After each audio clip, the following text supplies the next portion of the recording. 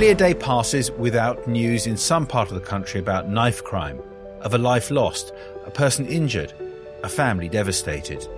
Government figures show that last year there were over 47,000 crimes involving a knife or a sharp object in England and Wales. That's an 80% increase in the space of 5 years. But behind those numbers are the people and the communities who have to live through the reality of knife crime. In this podcast series, we're going around the UK, from Tyneside to Surrey, from Wales to London, to understand the issues that are driving this phenomenon.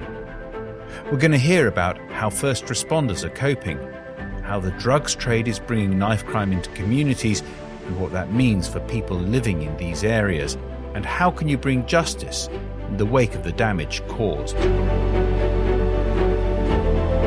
I'm Richard Myron and I'm hosting Community Conversations, Crime Stoppers' first ever podcast. Crime Stoppers is an independent charity that gives people the power to speak up to stop crime 100% anonymously. Its work is vital in giving a voice to those affected by crime and those who are too often too afraid to come forward. In this series, we aim to spread the word of what Crime Stoppers does and what people can do to make themselves and their communities safer.